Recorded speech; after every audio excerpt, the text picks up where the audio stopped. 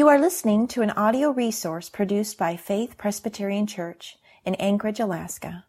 If you would like to learn more about the life and ministry of Faith Presbyterian, you can do so by visiting us online at faithanchorage.org. Luke chapter 10, verses 1 through 16. Luke 10:1. After this, the Lord appointed 72 others and sent them on ahead of him, 2 by 2, into every town and place where he himself was about to go. And he said to them, "The harvest is plentiful, but the laborers are few. Therefore pray earnestly to the Lord of the harvest to send out laborers into his harvest. Go your way, behold, I am sending you out as lambs in the midst of wolves. Carry no money bag, no knapsack, no sandals, and greet no one on the road. Whatever house you enter, first say, 'Peace be to this house.' And if a son of peace is there, your peace will rest upon him. But if not, it will return to you. And remain in the same house, eating and drinking what they provide, for the laborer deserves his wages. Do not go from house to house. Whenever you enter a town and they receive you, eat what is set before you. Heal the sick in it and say to them, 'The kingdom of God has come near to you.' But whenever you enter a town and they do not receive you, go into its streets and say, 'Even the dust of your town that clings to our feet we wipe off against you.'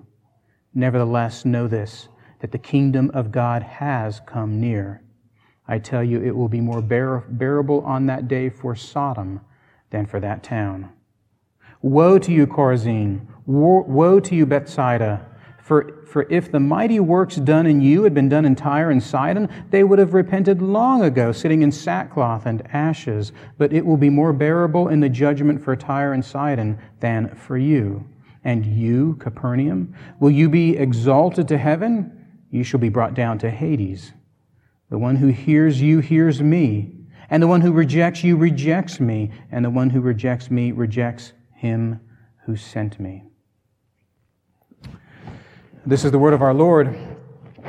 This passage actually begins a lengthy missionary endeavor that includes primarily regions between Capernaum and Galilee and Jerusalem. And so in between are Samaria and Gilead. And this part of the world in the first century was actually extremely diverse. People with various ethnic backgrounds would be in Samaria and areas close to Jerusalem, to be sure. But Jews and Gentiles from all walks of life, all socioeconomic levels, would be represented in this new region of Jesus' ministry endeavor. And today we'll be looking at just the first half of this mission led by 72 new disciples. And next week we'll look at the close of the mission. But note that what we ought to expect to see here is a foreshadow of the great reclaiming of the nations of the world, which Jesus calls here a field awaiting harvest. By what means is this harvest performed? We're told that God's means of reclaiming His world is the gospel. I think that's what the entire passage is about. God's means of reclaiming His world is the gospel. And we want to look at Jesus' love for the harvest itself. That's where we will begin, His love for the world of nations. But we also want to consider His love for the laborers who are sent out into the harvest, and that's what we'll look at second. And then finally, our passage ends with this grievous lament for those who do not receive the message of His laborers. And we want to ask the question, why the lament? Why the lament at the end? First, the love that Jesus has for the harvest in the first couple of verses. You know, Jesus sees the world in a very different way than most of us do. When Jesus looks at the world, He sees a field with ripe grain waving in the wind, waiting to be harvested. And to this day, on any farm in the world, harvest represents a wonderful season. Looking at a ripe field, the farmer would see intense work, but also the farmer would see the light at the end of the tunnel. Anticipation of celebration and thanks and profit. And to address this harvest, verse 1 tells us that Jesus appoints 72 others. Now, it appears that these others are not the original 12 disciples. This means that Jesus deliberately counts out 72 individuals and he appoints them. Likely that appointing would include knowing them by name. The disciples have already learned that they have to share ministry. Remember in verse 49 that they saw someone who was casting out demons in the name of Jesus. But now, with the addition of 72, Jesus obviously intends for the disciples to willingly accept the ministry of the gospel by others. There is no single congregation that has ownership of the gospel of Jesus. It is His gospel. But why 72 others? If there was a theological reason for choosing 12 disciples, which I believe there was, it seems there must be some kind of theological reason for choosing 72. In appointing the 12, Jesus is reconstructing the 12 tribes that make up the nation of Israel. His 12 disciples show that He is the intended center of Israel. And in appointing the 72, with all numerology and symbology aside, which I find to be mostly unhelpful, it would seem Jesus is refashioning the nations of the world who ought to find Him as their center. Let me tell you what I mean by this. In Genesis chapter 10, immediately after the flood, the Old Testament describes the various clans that came from Noah's sons, Shem, Ham, and Japheth. This chapter is often called the Table of Nations. And in the Greek language version of the Old Testament, that Bible of that Old Testament that the disciples would have most likely used, the entire post-flood world consisted of 72 separate families or clans or nations. You can read that in Genesis chapter 10, the Table of the Nations. And so when Jesus appoints 72, then He is foreshadowing the message of the gospel going forth into the entire world, a scattered people who will be gathered together into His church. And what should really occupy our imagination is perhaps not the number 72, but the fact that Jesus is able to find so many laborers. Just look backwards in your text to Luke 9, verses 57 to 62. Jesus says to potential followers that if you follow me, you won't have a place to lay your head. He says that if you follow me, you'll have to set aside things that are actually very important to you.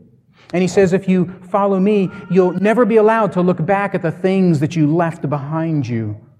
This is the very opposite of salesmanship. It sounds like Jesus is trying to shrink the kingdom of God by turning away followers in Luke 9, 57 through 62. But here, almost miraculously, there are 72 whom Jesus recognizes and appoints. Let me step back from this to ask you to consider something. In Genesis 10, we are given a glimpse of the nations that fill the earth after the flood.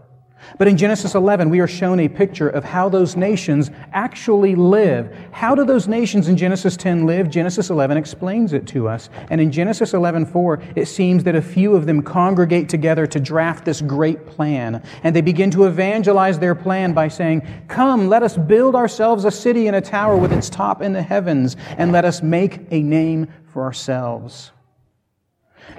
Now, that's Genesis chapter 11. And I don't know about you, but it seems to me that this vast project of making a name for oneself is very much the central focus of humankind to this day.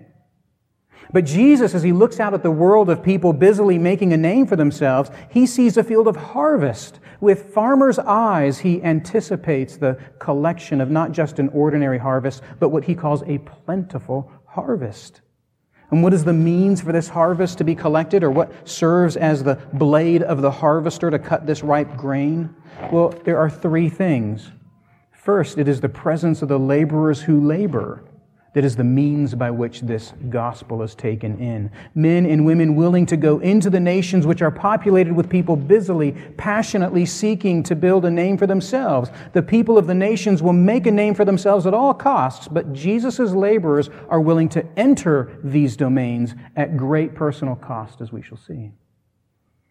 The second means by which the harvest is collected, moving on from the laborers themselves, is prayerful people who make it a part of their devotional lives to not only pray for laborers, but to be laborers themselves.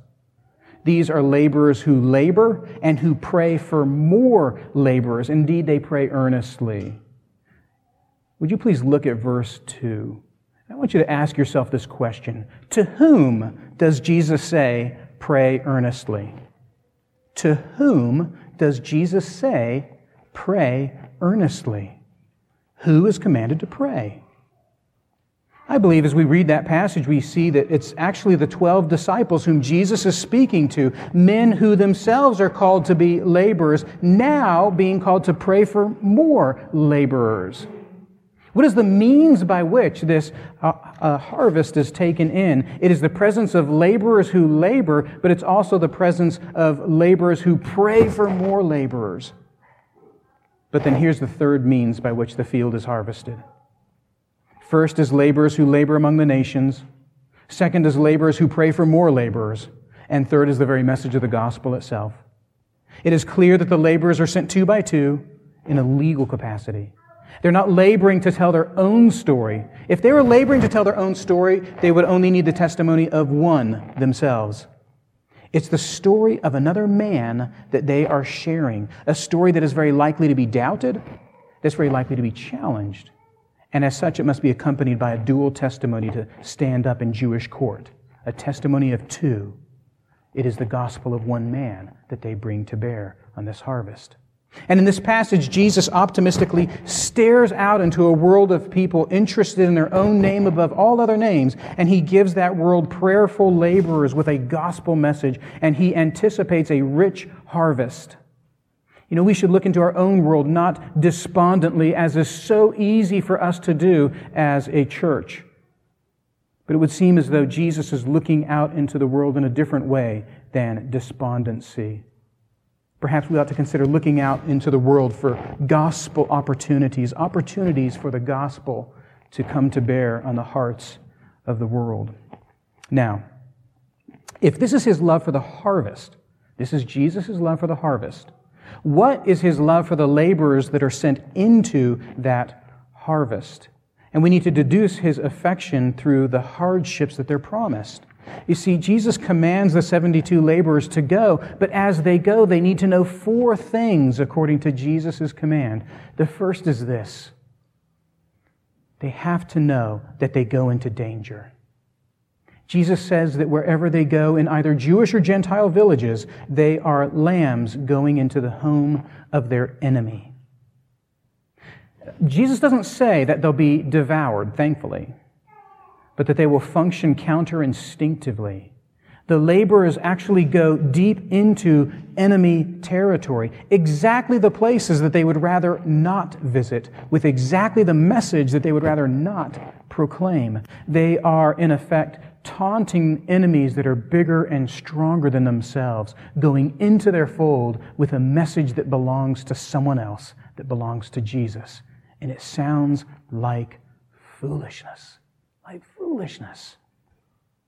As the 72 laborers go, Jesus says that they go into danger. That's the first thing. The second thing Jesus wants to make sure they understand is not only do they go into danger, but they also go with vulnerability. Vulnerability. There is nothing to commend them as being special or notable or worthy. Jesus won't allow it. They are disciples, but they don't have the flashiness of being disciples of a well-known rabbi. To not have a money bag or a knapsack or sandals is to be unmarked, is to be invisible. The kind of person who is easily forgotten. They don't have anything that a person in that world would call armor. They don't have wealth. They don't have reputation. They don't have status that can give them a leg up on the community to which they go. They are vulnerable, and Jesus guarantees it. The third thing is this. They go, but they go with urgency. Look at verse 4. To be told in verse 4 to greet no one on the road is to be told no small talk. No small talk. You have one message and one message only. The message is given the name peace in verse 5. And in the Hebrew mindset, this would be, may the shalom of God be with you. May the shalom of God be with you. And in Jesus' understanding, this is actually shorthand for the gospel in which someone does indeed have the shalom of God, the gospel of Jesus Christ. And this message is so urgent that if anyone is willing to receive this message, the laborers are to accept any hospitality however it comes. Any hospitality however it comes. There's no time to be picky about the details. Their task is too urgent for that. Their task is so urgent that the laborers are to stay in that one house, trusting that one hospitality, but also making sure that the message is understood by the entire house. And when they're done there, they don't move to another house. The message is too urgent. They move to another village altogether. There is urgency about that message, and they leave that house and go to a completely different village. There's danger, there's vulnerability, there's urgency as Jesus sends them out. But they also are commanded to go out with boldness. Now think about this. Just imagine what a huge amount of boldness is required to enter villages filled with wolves. And that would indeed require a great deal of boldness. However, even greater boldness than this is required in verses 10 and 11. If there's not a single house that will receive the peace of God offered in the gospel, the two laborers are to go into the street, the main thoroughfare of the city, and they proclaim publicly the message that they tried to proclaim privately house to house. They make known the certain truth of the gospel, its immediacy, its unchangeable nature, that regardless of your disbelief, they are saying to the masses, you may hate the story of God's peace, but that story advances without you. And you will one day come to see that we were right. What does this harvest labor mean for us today? If nothing else, it means that gospel proclamation is always dangerous, vulnerable, urgent, and requires boldness. If nothing else, even a child could look at this passage and understand that that is what harvest labor means for us today. When Jesus commanded the 72 to approach this labor in this way, He assured His love for the laborers by comforting them amidst danger, by clothing their vulnerability, by focusing their distractedness, and by inflating their courage. How do I know that? How should you know that? If you skip forward in this passage and look at verse 17, we'll talk next week about the laborers returning to Jesus filled with joy. They're filled with joy. How is it that they can go amidst danger? How is it that they could go with complete vulnerability, to go with urgency, with focus on a single message, and that they could do all of this with boldness? They come back in joy. Jesus shows His love by being with them in the hardship of gospel proclamation. Without Christ, every man, every woman, every child will utterly devote themselves to making a name for themselves. Having been made by God to worship, they will become a religion unto themselves, curved in on themselves, utterly devoted to their own name, and in this regard they are angry wolves to Jesus, whether they know it or not. For He is the one who insists that His name is above every other name, even the name of self. In their mind, He is the great usurper, the leader of the mutiny of their own religion. And as Christians, we stand before the world to unfold this message, to tell them that. And we do so with vulnerability. We have checked our wealth at the door. Our reputation and status, they have been checked at the door. We have checked our coolness at the door. We have checked our seminary degrees at the door. We have checked all of our trophies at the door that we might be vulnerable sharers of the gospel. And we enter the world with a focus on one message, trying to turn our conversations to any ear that will listen, and we have but one thing to say. Peace with God, true peace, has come to the world and is here even now. A peace that is freely offered in the real person of Jesus Christ, who died for your sins and lives now as your own righteousness. Turn from the name of self and receive the name of Jesus. Now, as the 72 are sent out, it seems as though Jesus offers commentary on the mission. That is, while the laborers go into their labor, Jesus continues to speak in verse 13. And I'm of the opinion that the 12 disciples actually sit this ministry out. Matthew's gospel is rather unclear on this.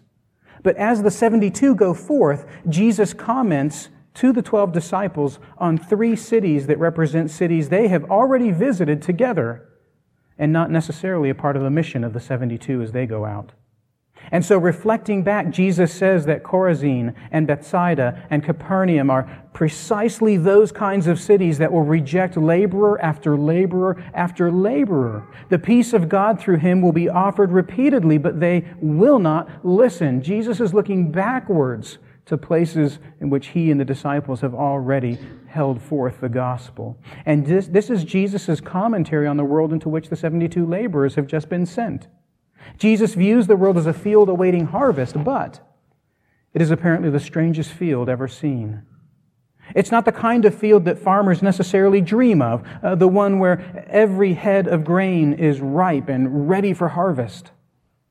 This field's different, isn't it? Some of the grains are ripe and ready for harvest, but some, for a variety of reasons perhaps, are not. Some have not ripened yet. And not only this, Jesus' comments about Capernaum show that at least some of the grains will never ripen and they'll never be harvested. The world is a field ready for harvest, but it's some kind of a sick field. A field with a hardening disease in it that prevents many plants from ever reaching the point of harvest. Perhaps it's some kind of internal disease like the sin of a hardened conscience, the sin against the spirit in which the heart has hardened itself to any presentation of the gospel. Perhaps it's the cares of the world that nag and stifle and harass belief in the gospel to such a point that it seems no longer feasible that one can cast themselves into the waiting arms of the gospel. Or perhaps it's the wiles of the evil one who hates to see even one shoot from that field ripen in faith of the gospel.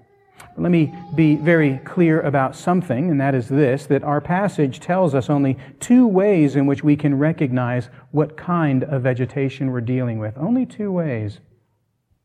Only 2 ways that will show us the kind of growth in the field, the growth ready for harvest, or the growth never to be gathered up by gospel laborers.